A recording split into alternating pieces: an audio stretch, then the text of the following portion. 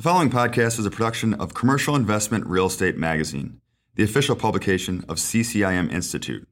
For more on the latest trends, best practices, and continuing education in all areas of the industry, visit our website at ccim.com and sign up for our education e-newsletter. Support for Commercial Investment Real Estate Podcast comes from RE/MAX Commercial. The RE/MAX Commercial Global Network can help you adapt to changing markets, evolve with new technology, and maximize your investments across all property types. Go commercial with confidence. For more information, visit www.remaxcommercial.com.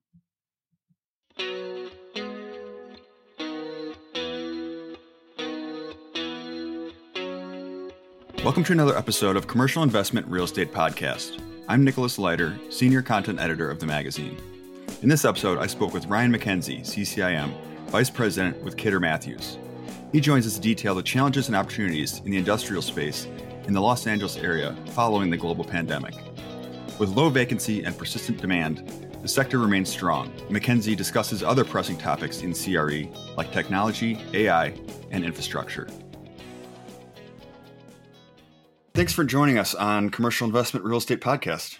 Thank you for having me. I'm a big fan of the podcast. To start, let's discuss your hometown, the market of Los Angeles. The supply chain has obviously been an economic boogeyman for many folks the past couple of years. In a general sense, how has the industrial sector fared in Southern California? I think it's fared fairly well. The past few years, there has been a real sort of gold rush for the industrial product.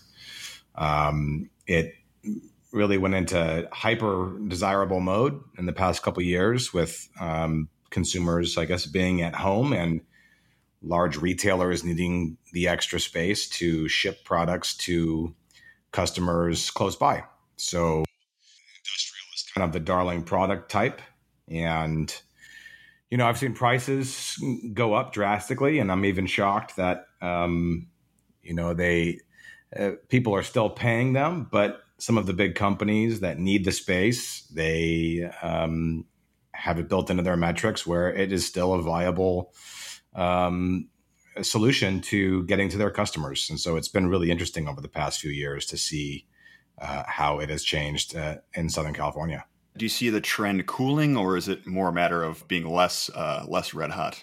I do think it might be less red hot. There is still a driving need for space. There's certainly sticker shock when a tenant, when their lease comes to market and they go, wow, I'm now paying an extra 50 cents a square foot or more for what I have been paying for the past 5 years. There seems to be no slowdown for large product, a Class A industrial product.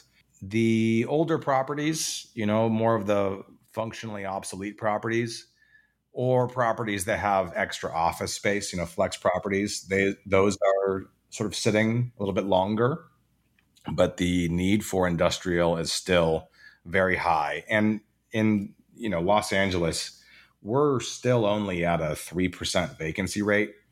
And that has ticked up from, I think it was close to 1, and so I have heard that 3% is probably a healthier vacancy rate for the marketplace to actually do deals. So I don't think that it's going to slow down. I am seeing prices cooling a little bit, but deals are still being done. And I don't foresee anything stopping that in the near future.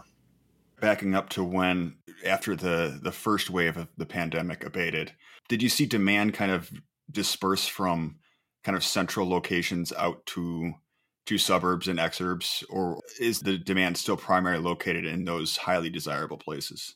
I have seen people moving further and further out, but they have good reason to, or they don't feel the need to pay the highest prices, being them, in the closer portions to the city. I don't think that anybody really has made an active intention to move their business out to the outskirts, because most of the time you have employees that you're working with and you don't want to lose your employees. Now, if you have expansion space and you can think, well, perhaps I can put some of my product further out, 10, 15, 20 miles outside of maybe where our headquarters might be. And you can decide to pay those prices that might be a solution, but I don't believe that there has been a real driving interest in moving out towards the outskirts, with the exception of places like Inland Empire, where you have very large buildings, million square foot buildings, and retailers that need distribution space.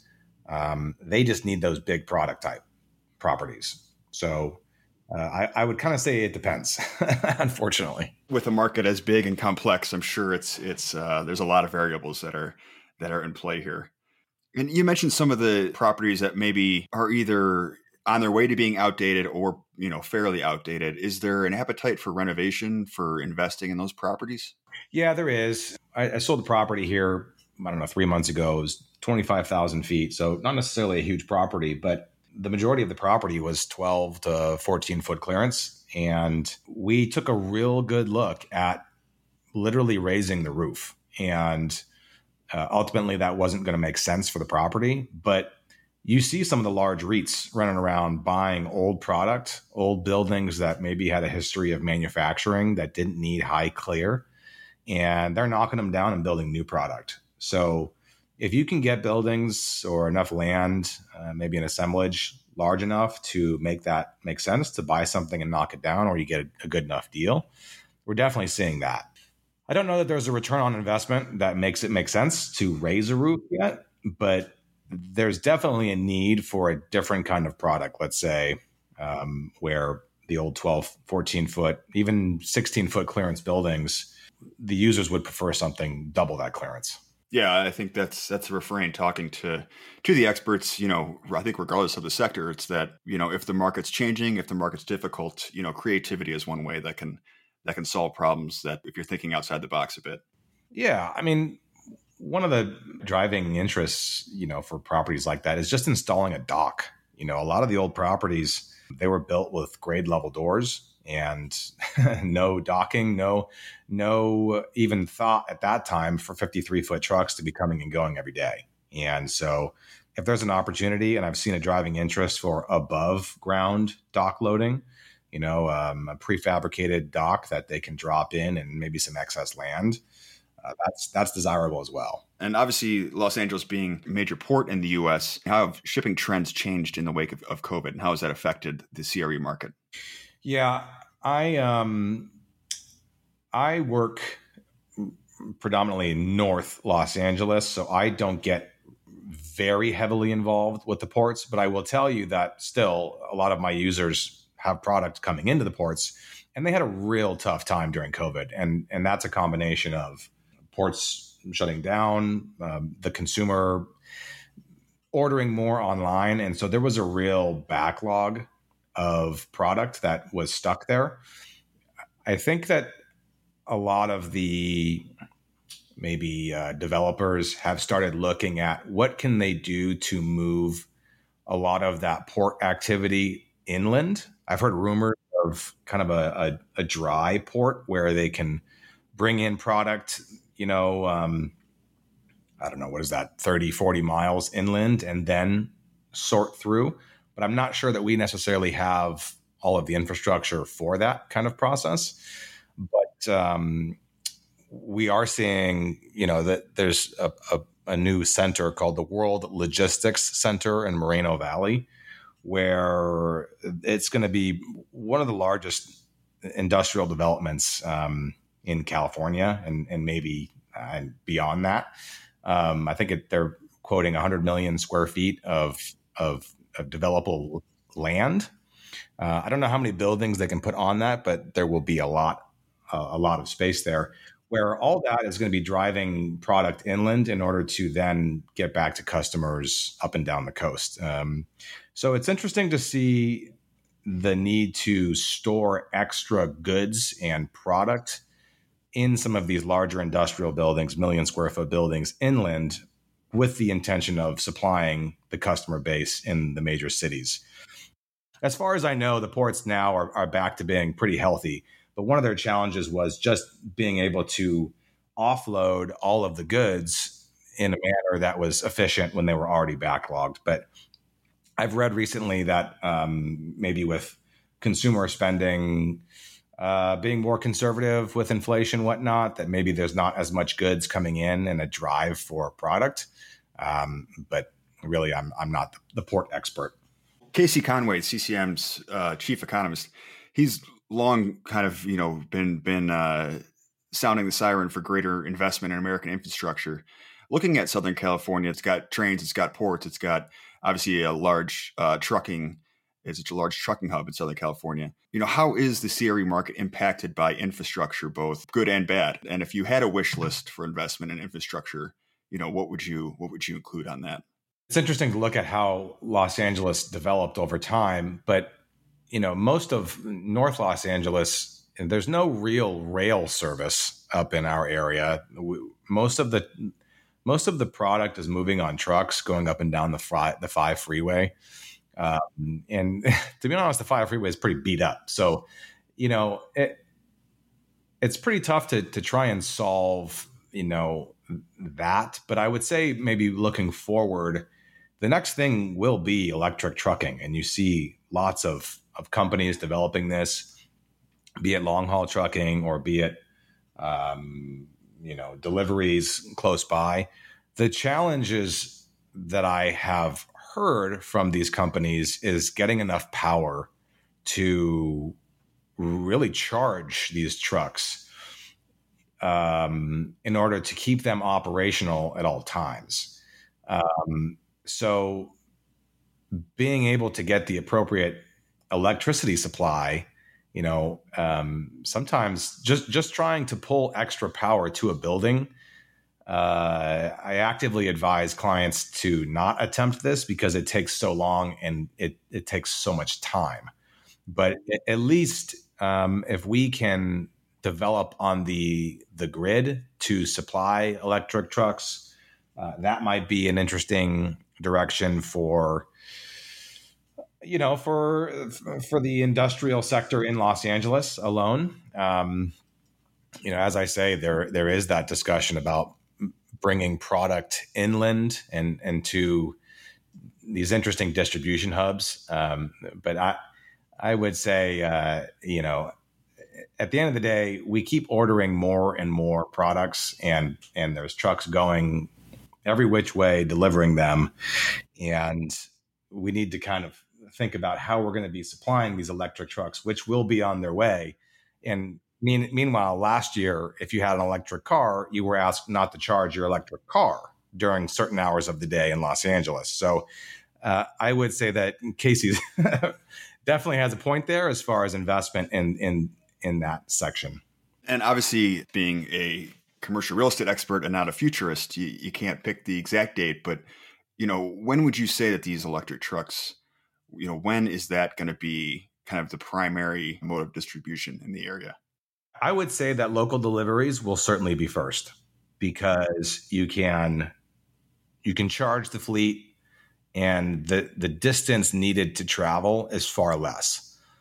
I think that long haul will take longer to be realized because the battery systems that you need for these trucks, and I'm also not, I'm not a electrical engineer here, but I do understand that, the battery systems take a long time to charge. And so to keep the product moving, long haul, you need heavier and larger batteries. I would say, to answer your question, that the local deliveries, we're already seeing some of these trucks rolled out. I don't know if it's the next year and a half or 2 years where they start to become more prevalent.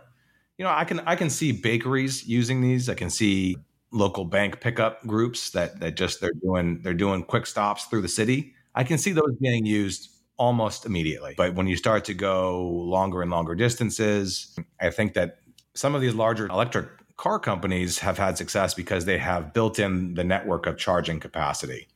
But if you only have one location to charge your trucks and you have a breakdown, well, then what? And that's a limiting factor for, I think, some of these fleet vehicles that will be running through the city. But I don't think that we're more than a couple years away from seeing a significant portion of them. Yeah, and you recently wrote a piece in Forbes, speaking of technology and its impact on commercial real estate, where you mentioned AI and its potential impact on the industry. And, we're hearing about developments every day, every hour. What primary benefits do you see? And then also, what negative impacts could potentially affect commercial real estate?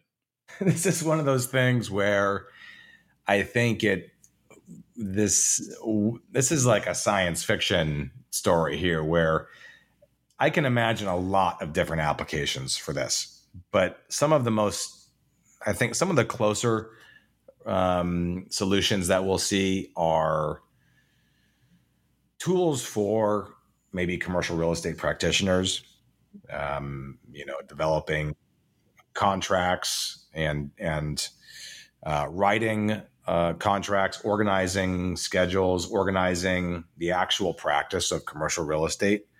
I think that you'll see a lot of that. I already see AI being advertised to rearrange your schedule, and I posted this on LinkedIn, but I gave it a test with one of the AI where I said, okay, write me a commercial real estate lease. And so it gave me a 10-point, pretty simple lease.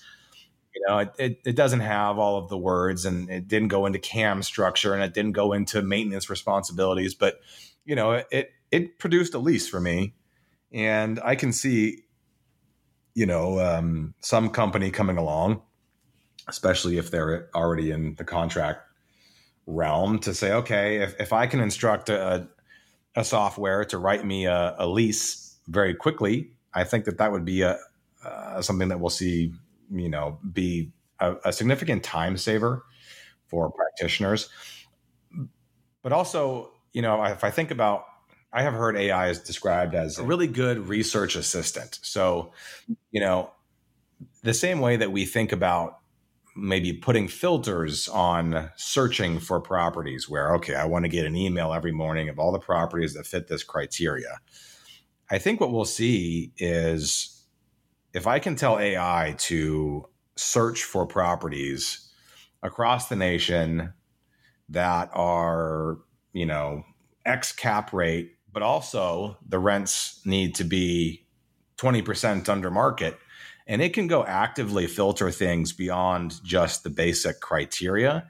I think that we'll start to see more and more research capabilities and response function from AI in order to deliver quality data quicker. And that, at the end of the day, professionals still are professionals because they have the experience and the oversight for information to say, okay, well, this is a good deal, that's a bad deal, and we got to look out for things like this. I don't know that AI is necessarily going to have an understanding of what a good deal or a bad deal is, or maybe look out for this environmental challenge for this type of property. But I am seeing already people posting that they have been able to adapt AI to do a discounted cash flow analysis for them and then write recommendations on the property. So it's on the horizon, definitely. And I do think that if you're not playing with it now, you may be left behind. But at the same time, the business is still people and four brick walls and a need to have space. And this research assistant, this AI research assistant, might make things easier, but it still needs oversight. And so it'll be interesting to see where this goes. But certainly I'm seeing more and more people playing with it and more companies developing it. And we'll see. It's exciting and interesting to see how that helps or maybe hinders us. I don't know. As I say, it's science fiction, so it could end up negative. Yeah. No, but I think that's a great point, is that, it definitely is a buzzword now, but it's definitely something to keep your eye on. But it's also, I think it's important to kind of look at what it can do for us right now. And if it is scheduling, if it is kind of, as you say, as an assistant role, I think that's a much easier concept to understand than, the stuff we see in science fiction movies that's gonna take over the world. It could easily be planning your tour schedule, where it goes and it grabs the address, pulls it in, assembles the time, and it organizes your day and notifies the client at the same time and confirms your calendars. I mean, it's all the little things that, just take time and administration that will be taken care of. Is it going to be able to judge, a really fantastic opportunity for you? There's so many subjective issues for things like that I don't know if it will be able to accomplish that, but we'll give it time and we'll see.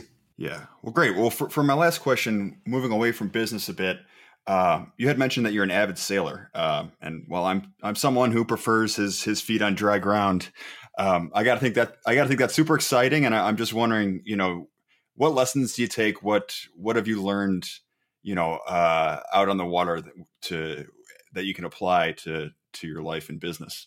I think the softball that is know when to weather the storm or when to approach that storm. But there is a famous sailboat racing team that 8 years ago, I mean, it's a professional race crew, professional boat doing the Volvo Ocean Race.